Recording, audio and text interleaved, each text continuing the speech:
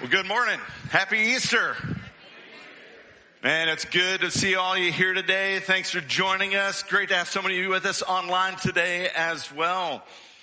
Hey, several years ago, Bob and his buddy Brandon were in Washington, D.C. on a business trip when they were walking back to their hotel one night and discovered that there was a lot of commotion going on around the Library of Congress, a lot of barricades and cars that weren't normally there.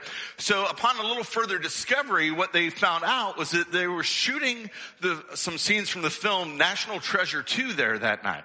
So Bob and Brandon hustled back to their hotel, changed out of their suits, and put on jeans and t-shirts to look the part of the crew for the film.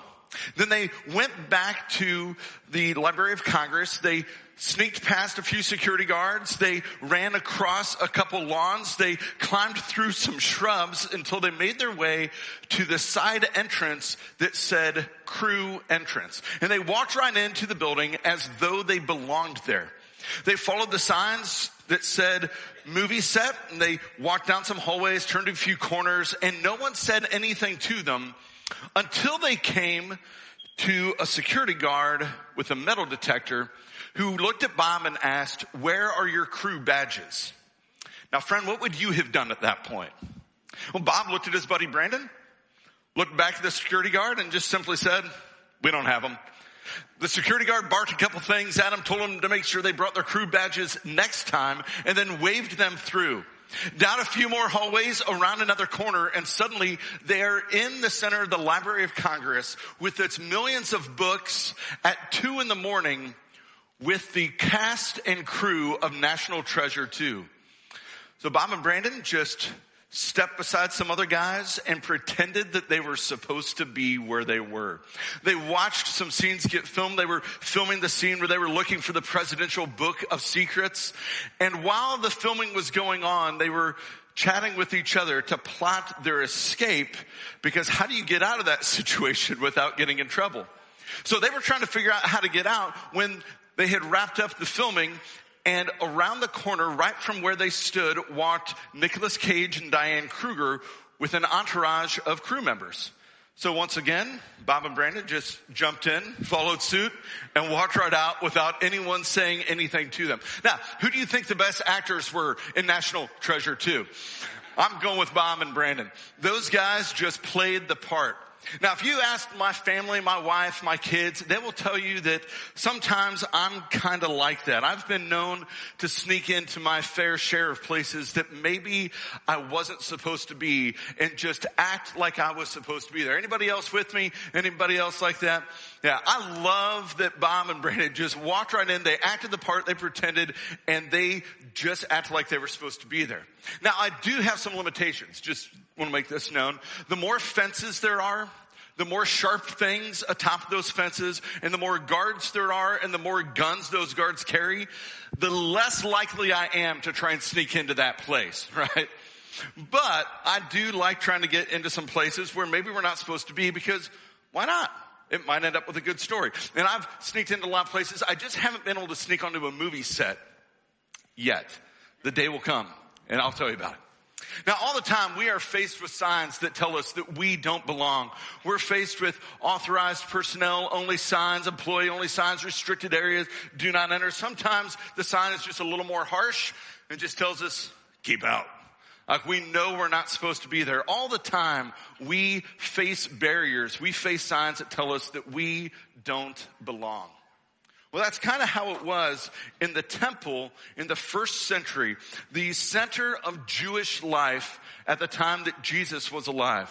The temple at that time had different areas that were increasingly restrictive. Along the outer perimeter of the temple, just about anybody and everybody could gather there, and that was no problem at all. But once you entered into the gate of the temple and made your way inside, with each courtyard and each place you went, it became increasingly restrictive. And once you passed into the temple proper, to the very heart of the temple, there were only 2 rooms. There was the holy place and the most holy place.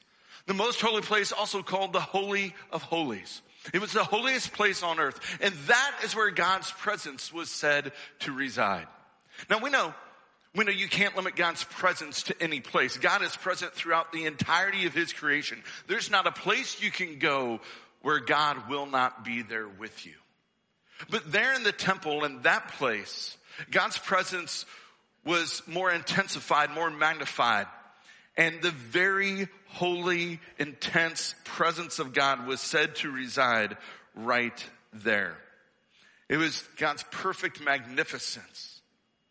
Now, only the high priest of the Jewish people could enter into that holiest of places, because only the high priest was considered holy enough. But he still wasn't holy enough, because he could only enter that place once a year on the Day of Atonement, on a special day made for giving sacrifice and making atonement for the sins of the people. It was the most restrictive place on earth. Now, the reason that he was not holy enough, the reason that other people were not holy enough to get in, was because of our sin. But God had given us a system to take care of our sin, kind of. Like, God told us that our sin is costly. Our sin will lead to death. That's what we see with Adam and Eve in the garden, in the very first sin. That their sin leads to death, to a very real physical death that all of us will face, but also a spiritual death that all of us have inherited. That our sin is costly. It costs us our life. And it costs us relationship with God. It costs us relationship with each other. It breaks our relationship with ourselves. Sometimes we just know we're not okay even with ourselves. We wrestle with ourselves because of our sin. And so God gave them a system for making amends for the sin.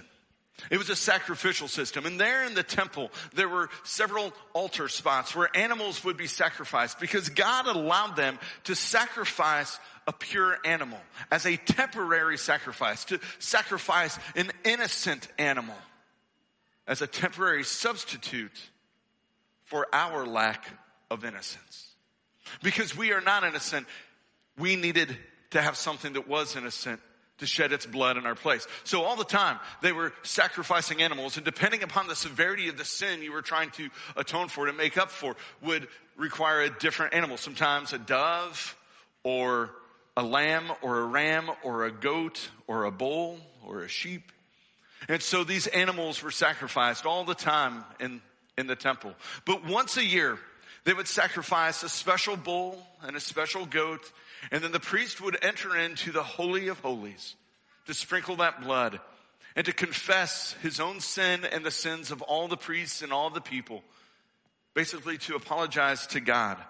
It was a special sacrifice, a special offering on that special day. But to enter into that place, he had to pass through a very special entryway.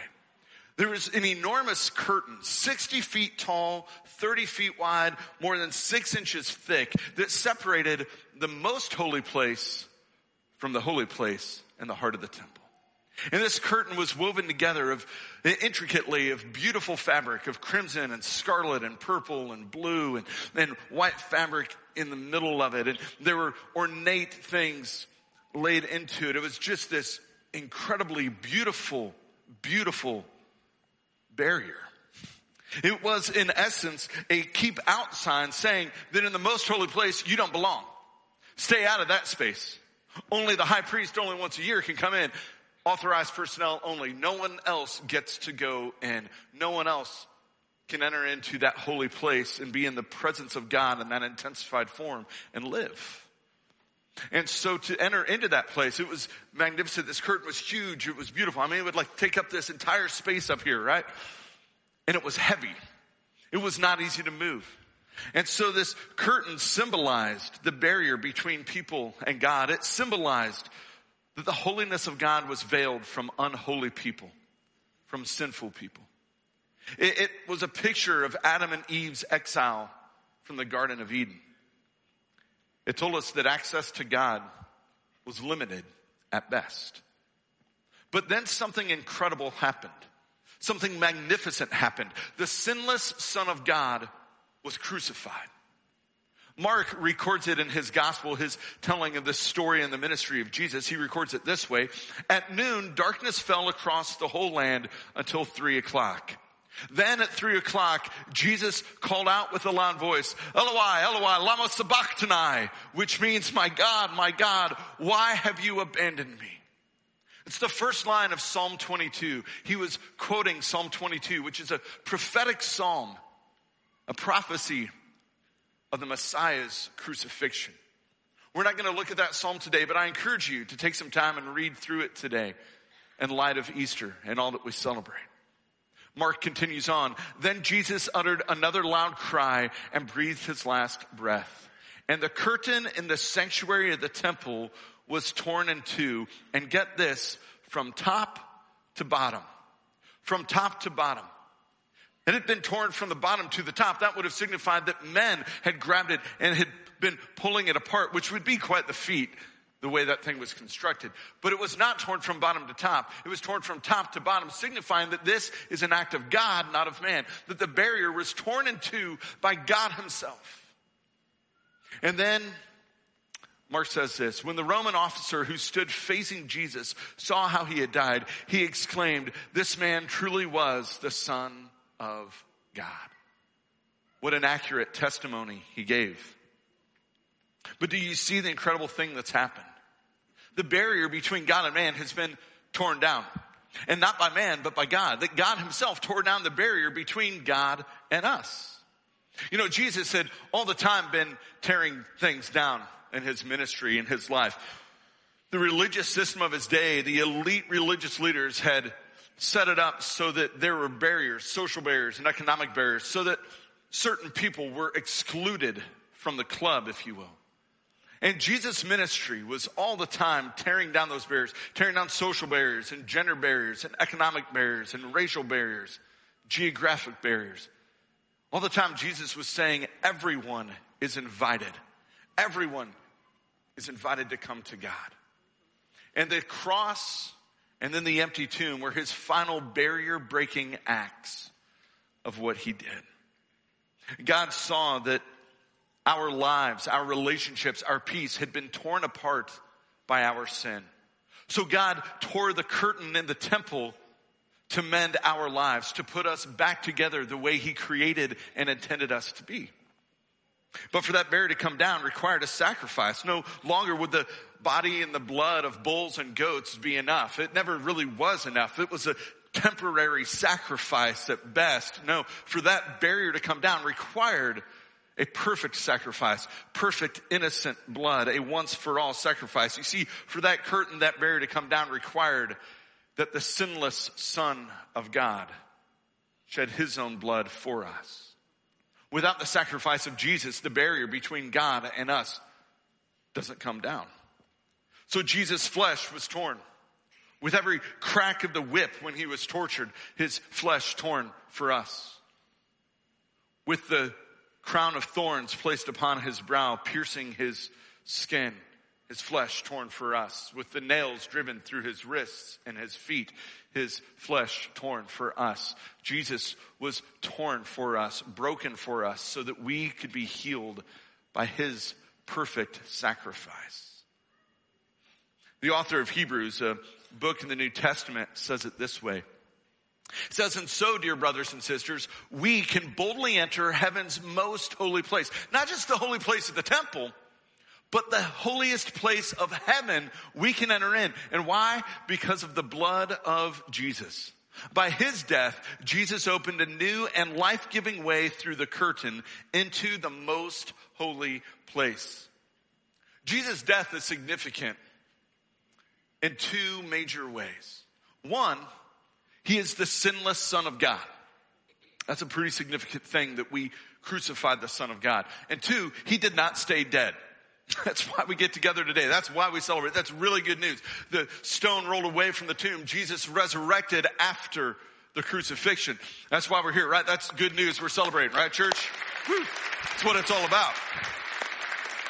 And because he is the Son of God, he has the authority. And because he is the risen one from the grave, he has the power to tear down the barrier that separates us from God. Jesus has both the authority and the power to eliminate that barrier. His body became the curtain for us. He became in himself the entryway for us to make our way to God. That's what Jesus was doing on the cross. He tore down that keep out sign, that do not enter sign, that authorized personnel only sign. And instead, he put a brand new sign in its place. A sign that looks a little warmer, a little homier, a little more inviting. He put a welcome sign. All are welcome to make their way to God. That's what the cross signified. That's what the empty grave shouts to us. We are welcome to come to God through Jesus. But we got a problem. Because all the time we are rebuilding the wall between us and God. Not just with a curtain, but with stone, with brick. We are rebuilding a wall. Our sin, the word the Bible uses for our rebellion against God, for choosing to go our way instead of following God's way. For doing it on our own. For ignoring God and neglecting God. That's sin. Our sin rebuilds a barrier between us and God. Our shame, the guilt and shame over the things we've done and the things that have been done to us builds a barrier between us and God. All the time we are reconstructing the barrier between us and God. And it causes us to buy into this lie that tells us that we gotta pretend.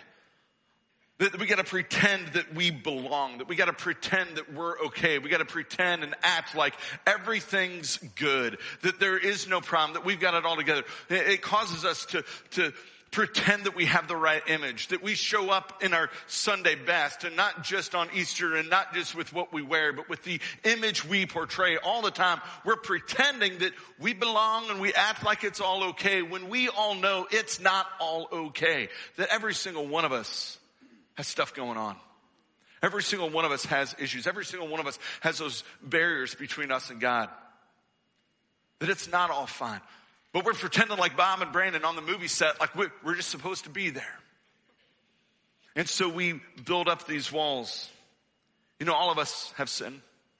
All of us have shame. All of us have these things that get between us and God. They get between us and one another. A few weeks ago, I invited those who were at church that day to write down their one word or one phrase shame story. If they could boil down their story to one word or one phrase, the things that were the barrier between them and God, what would that story be? And we invited them to come and to leave those things here, to signify that they're leaving them at the feet of Jesus, at the altar, that we don't have to carry those things with us, that because of what Jesus has done, those things are now removed. And I was so proud of you all. So many of you came and you left those statements for us. You told us of the things that get in your way. And in a moment, I want to read some of those, not too specifically. Don't worry, I'm not going to call out anybody's name here. But I want you to listen for your own story in the list to see if you might be on it. They're common things to many of us, really. And I want to remind us, though, before I read that list, that when the curtain tore when Jesus was crucified, he tore down these barriers, that they're gone. They're removed. He took them to the cross with him. He took them to the grave with him. But when he came out of that grave and resurrected life, he left those things behind, wrapped up in the burial cloth. They're left behind in the grave, friend. But see if you hear your story in this. The barrier of anger, tore that one down. Drugs, tore it down. Lies, stealing, self-hatred. I hate that one for you. He tore that barrier down. Divorce, tore it down. Addiction, cheating, pride, porn, spiritual arrogance, controlling others, abortion, feeling unworthy. I hate that for you. Lust, he tore it down. You hear yourself here? Adultery, selfishness. I think we all are there. Staying silent when I should have spoken up. He tore it down. The financial mismanagement. He tore it down. Judging others. That barrier's gone. Betrayal. That one's gone. Failure. Oh, that one came down. My temper out of control. He tore that barrier down. Laziness. The barrier is gone. Gluttony. That barrier is gone. Abuse. It's gone. Not forgiving myself or others. That barrier is gone. Ego. We're all right there with you. That barrier is gone. Friends, we're just getting started. And Jesus, he tore all those barriers barriers down. All of them torn down. All of them removed. The barrier of your sin, of your shame, no longer stands between you and God. What he did on the cross, what he did in the grave, tore that barrier down between you and God. So you can now walk in freedom and new life. Good news? Good news. Did you hear your story on the list? I did. Again and again and again. That's my story too. See, Paul, a leader in the early church, a missionary, maybe one of the first missionaries, if we call him that, he wrote this to the church at Rome. He said, for everyone. Now, who does that include? Everyone. That's all of us, right? For everyone has sinned. No one is excluded from that group. Welcome to the club, buddy. We all, every single one of us, fall short of God's glorious standard. That wasn't just true for them. That's true for us. This includes all of us. We're all part of the shameful sinner club. But yet God, and I love this phrase, the turning point of history, yet God in his grace, a gift offered that's not deserved in his grace, he freely makes us right in his sight. And how did he do it? He did it through Christ Jesus. When he freed us from the penalty for our sins. You know, we all face the death penalty for our sin. That's what we deserve. We deserve the death penalty for our sin. Spiritual death and eternal death from God. For God presented Jesus as the sacrifice for sin. People are made right with God when they believe that Jesus sacrificed his life, shedding his blood. No longer the blood in the body of bulls and goats will do. It is now the blood of the sinless Son of God. The special sacrifice sent from heaven for us to free us from our sin. You know, right before Paul wrote that, immediately before it, he told him this. He said, we are made right with God by placing our faith. Now, faith is not just belief. Faith in the Bible is a verb. Most times we read it's a verb. It's action. It means we believe and then we follow. We believe and we follow. We put action to our belief. So we're made right with God by placing our active faith in Jesus Christ. And this is true for who? Say it with me.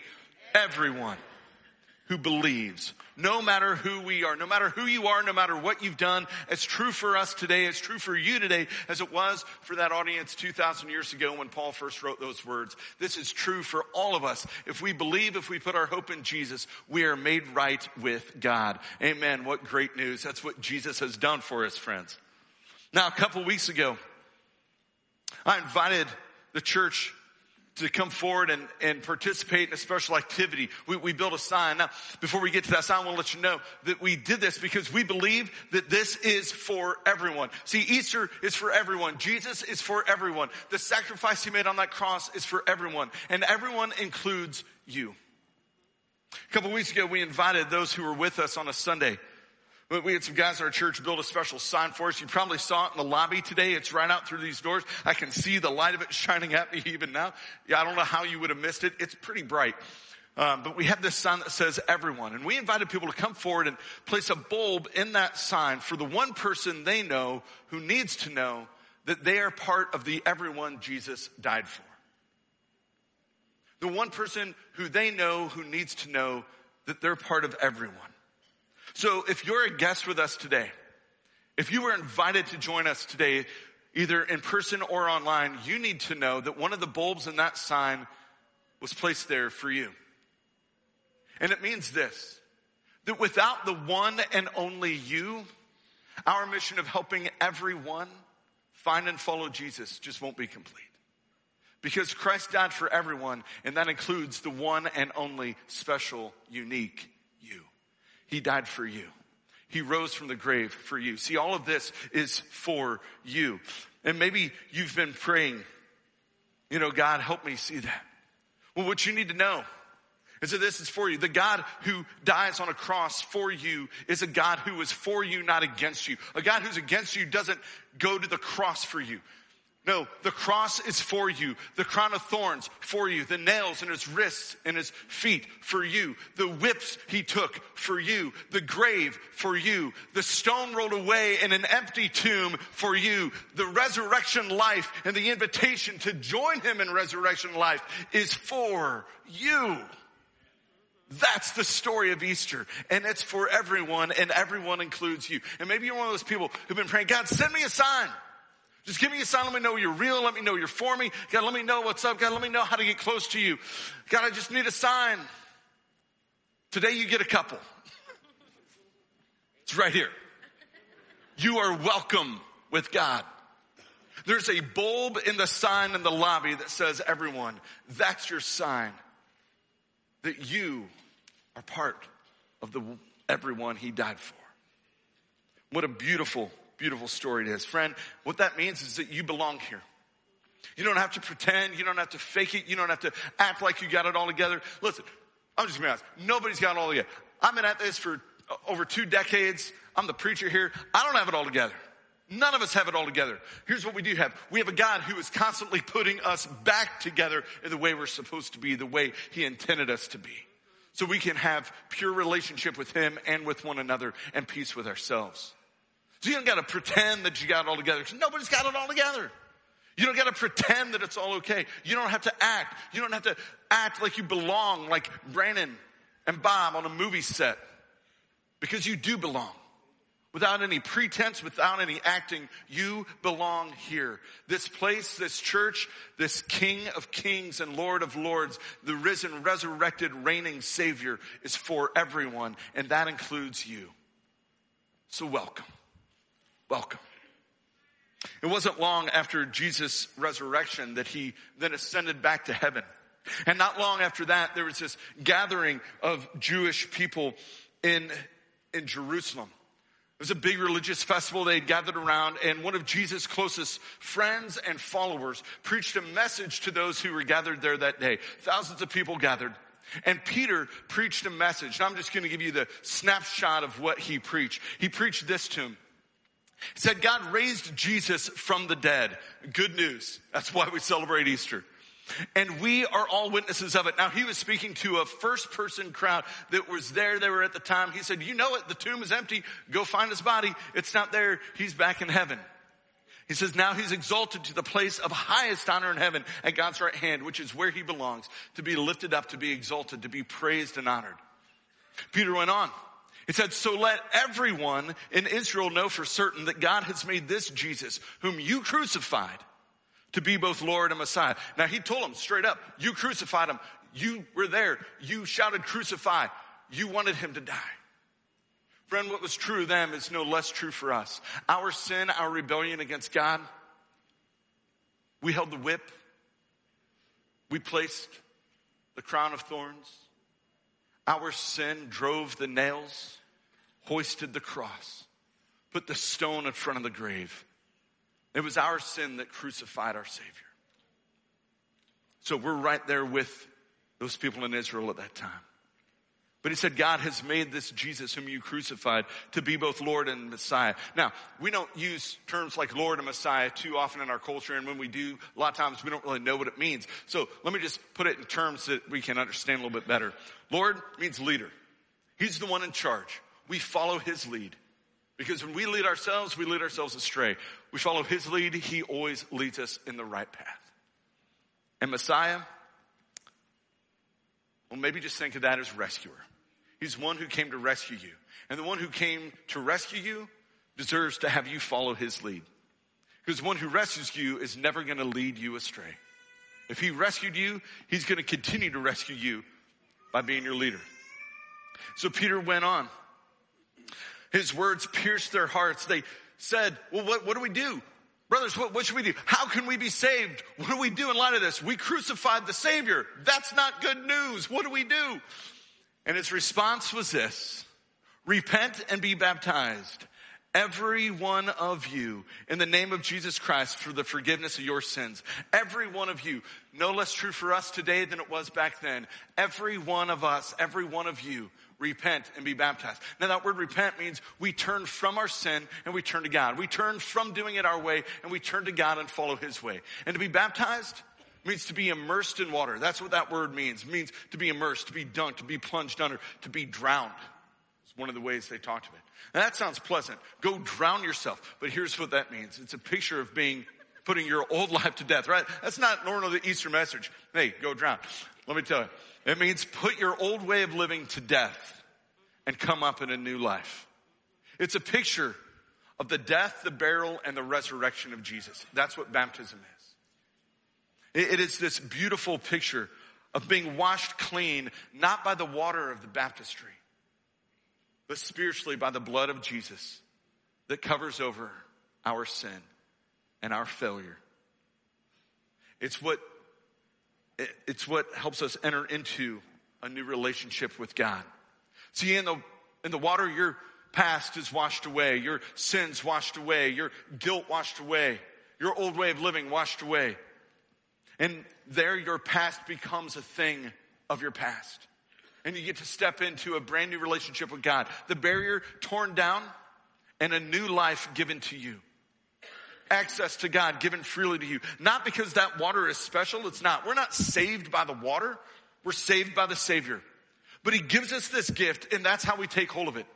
And listen, just getting in the water and getting baptized without faith, now you're just getting wet. That's not baptism. Doing that without repentance, not baptism. See, it's all a package deal. We believe, we confess that He is Lord and He is leader and He is rescuer, and we will follow Him and trust in Him. We confess that we need Him, and we surrender our lives to Him.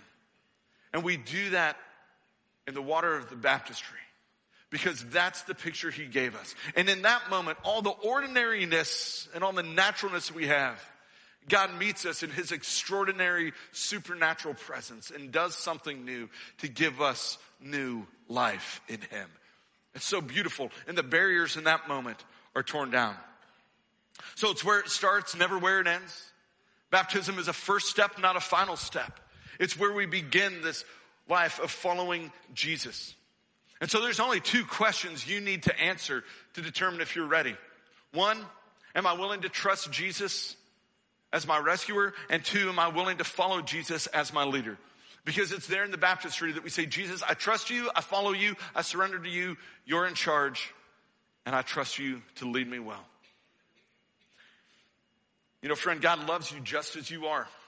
This welcome sign says welcome just as you are. You don't have to pretend, you don't have to fake it, you don't have to do something else. You just come just as you are. Because God loves you just as you are, but He loves you way too much to let you stay that way. So baptism becomes the first step in a life of faithfulness. Our baptism is proven true by our faithfulness to God. Because it's there that we step into a life of continual worship in the pursuit of the Holy One. Because the God who loves us enough to die for us is a God who is worthy of our worship, worthy of our praise, worthy for us to pursue Him. And you don't have to have it all together. Jesus never once said you had to have all your questions answered. You got to act all the right way. You got to put it all together before you come to Him. No, He says, come to me just as you are. Bring your doubts and your skepticism and your cynicism. Bring your fails, bring your shame, bring all that stuff. Bring all the barriers that stand between you and me. And I'm going to tear those things down, and then we're going to walk together from there for eternity. That's the beauty of the invitation of Jesus, is to come as you are and let Him breathe new life into you, to tear down all the barriers in your life. So in just a moment, I'm going to give you the same invitation, the same opportunity that Peter gave to that crowd that day. He told them, repent and be baptized, every one of you, in the name of the Lord Jesus Christ. And 3,000 people in the crowd were baptized. What an awesome thing. We don't even have 3,000 of us here at this moment. But I'm certain that there are some of you whose hearts have been pierced today, just like some of those people in that crowd 2,000 years ago listening to Peter preach. And not because of my words, but because of what the Holy Spirit is doing. That you came here today and you knew you had barriers built up.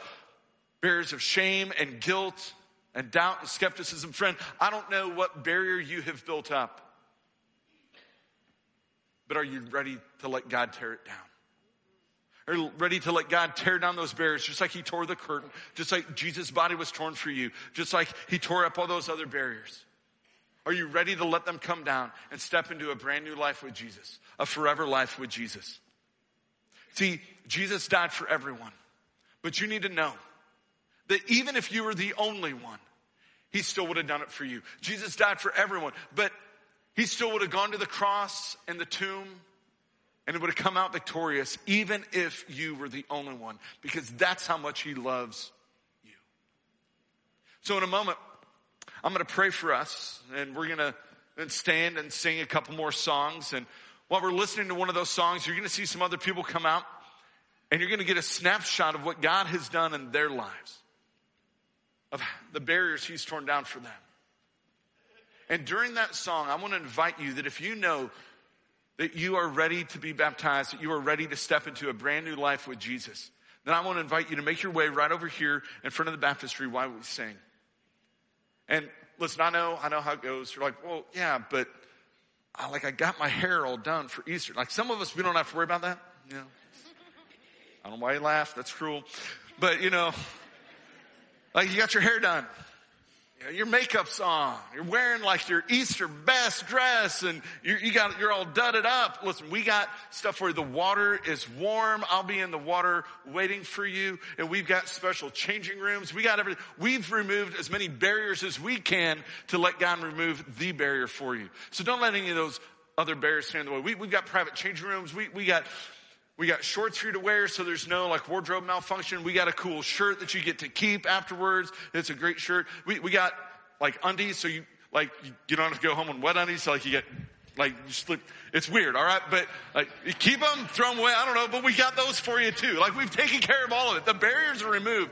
So of all the barriers that could stand between you and God, like, oh man, we're going to be late for lunch. Nobody's going to care. They're going to celebrate. Like that's the best reason to be late. Right? It's Resurrection Sunday, right? Like nobody, look, listen. They're celebrating for you already. So when we stand and we sing, if you are ready, if you know that the barriers need to come down, let's do it. Let's do it. Church, let's pray. God, we thank you that you are the risen, reigning Savior, that you are the one who stepped out of the grave victorious over death, victorious over our sin, victorious over our shame, that you took the death penalty that we deserved, and in exchange you gave us life. And God, because you've done that for us, you deserve our worship, you deserve our praise, you deserve our allegiance, you deserve our love, you deserve the songs that we sing. God, you deserve our lives. And so we surrender them now. And God, for any who have not yet entered into that new life with you, I pray that right now in this moment, your words, your spirit is piercing their heart. Those online who are joining us, we'll wait for them. They drive over, we'll make it happen. Those in the room who the Spirit is working on right now, God, remove whatever barrier is in their way. The barrier of fear, the barrier of what will people think, the barrier of people probably think I should have done this a long time ago, that I've been going to church forever. They probably think I'm already baptized. Whatever the barrier might be, the barrier that, we're going to be late for lunch, or I'm going to have to change my clothes, whatever it might be. God, tear all those barriers down. Give them the courage they need to come forward and step into a brand new life with you, that you would tear down all the barriers between them and you, that they would walk in a brand new life forever. God, that they would come up out of that water like you came out of that grave with new life, victorious life, forever life. Jesus, we thank you that you are the life giver and the barrier remover, that you are the risen, the reigning, the only Lord and Messiah, Savior, rescuer, and leader. We give it all to you. And it's in your name we pray. Amen. Church, let's stand and let's sing.